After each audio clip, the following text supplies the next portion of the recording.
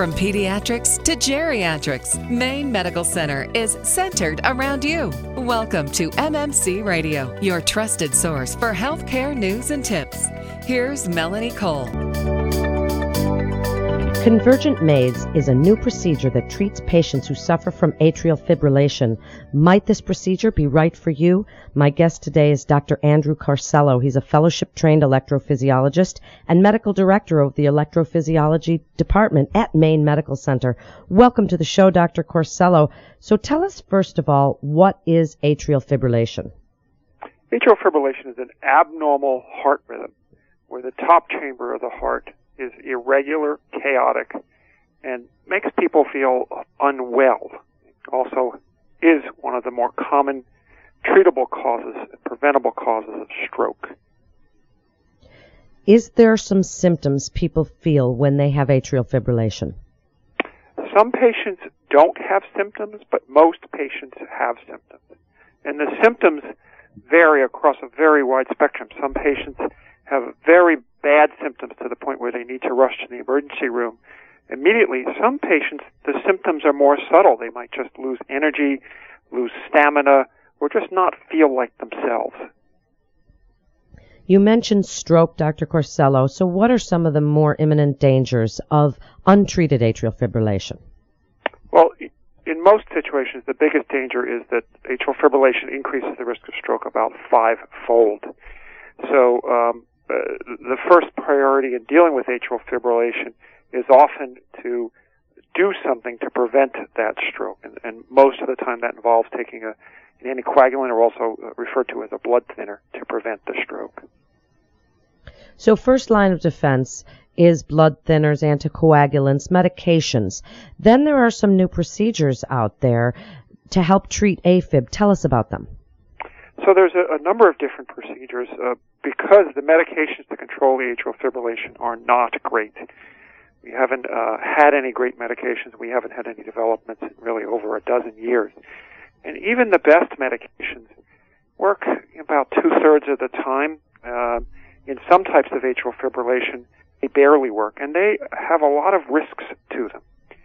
So because those meds are not great, a number of developments have occurred in the first was a procedure called a surgical maze, where the surgeon would open up the heart and quite literally cut it up into little pieces and put it back together.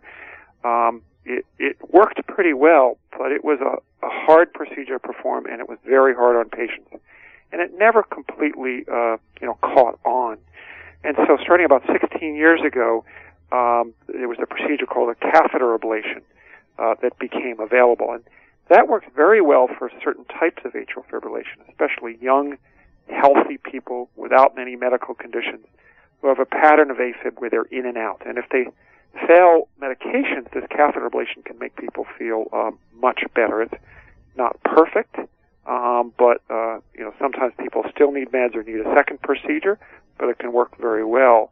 One of the things we're going to talk about today is that procedure does not work well in people who have been stuck in AFib, people who are in it consistently for a year or two and have failed medications, failed other procedures, and that's where the idea of the convergent maze came up. So who is a candidate for the convergent maze procedure? These are patients who have symptomatic atrial fibrillation or in some ways compromised by their AFib, who have failed an attempt at medications or can't get meds for various reasons, kidney disease, lung disease, etc., then they could be a candidate if they have the pattern of atrial fibrillation where they are stuck in it and we can't seem to get them out of atrial fibrillation.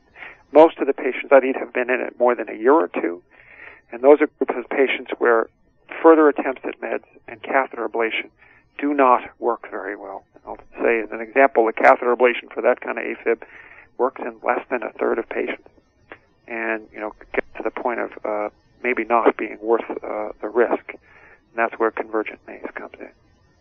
And so what are the advantages of convergent maze procedure? Well, a convergent maze is a much more aggressive, ablative technology. Ablation simply means to scar up the diseased areas, and most of the time it's with burning.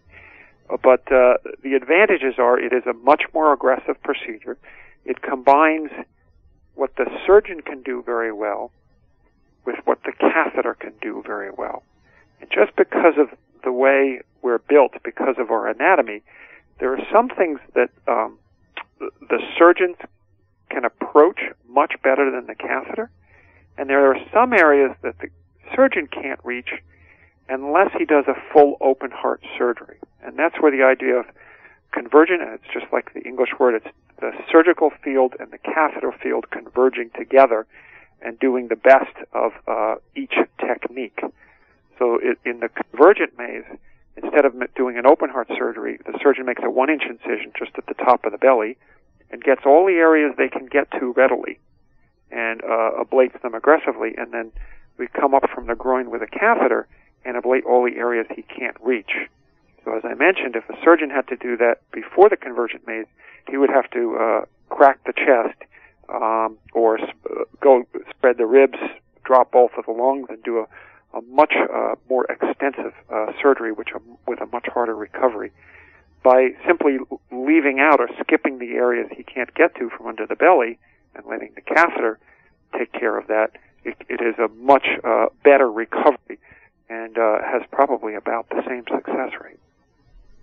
Dr. Corsello, tell us a little bit about the procedure. Is this an inpatient or an outpatient, and what is the recovery like?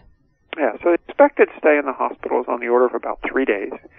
The patient will come in the first day and go out under general anesthesia, and then have 2 portions, either in the same room or in 2 different rooms, where, as I mentioned, the surgeon will ablate an area and then the catheter ablate. Then they'll come to an intensive care unit, feel pretty beat up for a day or 2 in the hospital, and typically go home the 3rd or 4th day afterwards.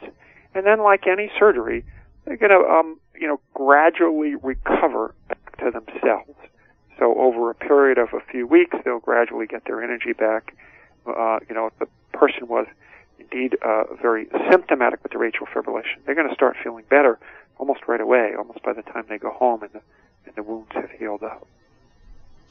And does this restore normal heart rhythm permanently? Is it something that might have to be done again? And what about the medications that they were on prior to this procedure? Yep, so they will stay on all of their medications for at least a few months just to help the heart recover from the entire procedure.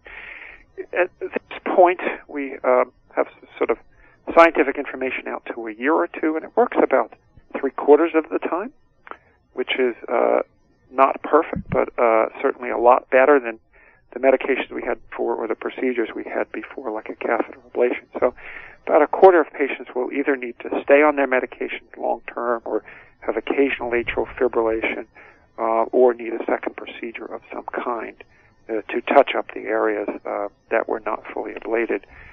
One of the things we're still struggling with is knowing exactly where to ablate in every patient. So it's still somewhat of a one-size-fits-all. And some patients have AFib coming from areas that were not ablated because they're less common areas. There are areas, for example, on the right side of the heart where you won't know until after you ablate the left side that it wasn't coming from the left, it was coming from somewhere else. So there are certainly some, even if technically done perfectly, there are some limitations in our understanding of the disease that it prevent it from being 100% successful. And Dr. Corsello, in the last minute or so, tell listeners why they should come to Maine Medical Center for their cardiac care. Well, I think we've sort of achieved a place of striving for very high quality. We do this partly through high volume as well as programs that really track and constantly try to improve our quality. It is, in general, for example, in the electrophysiology, it's sort of an attending base. It's a teaching hospital, but all of your care is delivered by your attending physician, which I think offers, many benefits to a patient going through a process, a surgery that, can have some, ups and downs to it. And, I think we've shown as a hospital that we can achieve a very high quality of care, partly through volume, but partly just through dedication and skills. Thank you so much. You're listening to MMC Radio. For more information, you can go to mainemedicalcenter.org. That's mainemedicalcenter.org. mmc.org. This is Melanie Cole. Thanks so much for listening.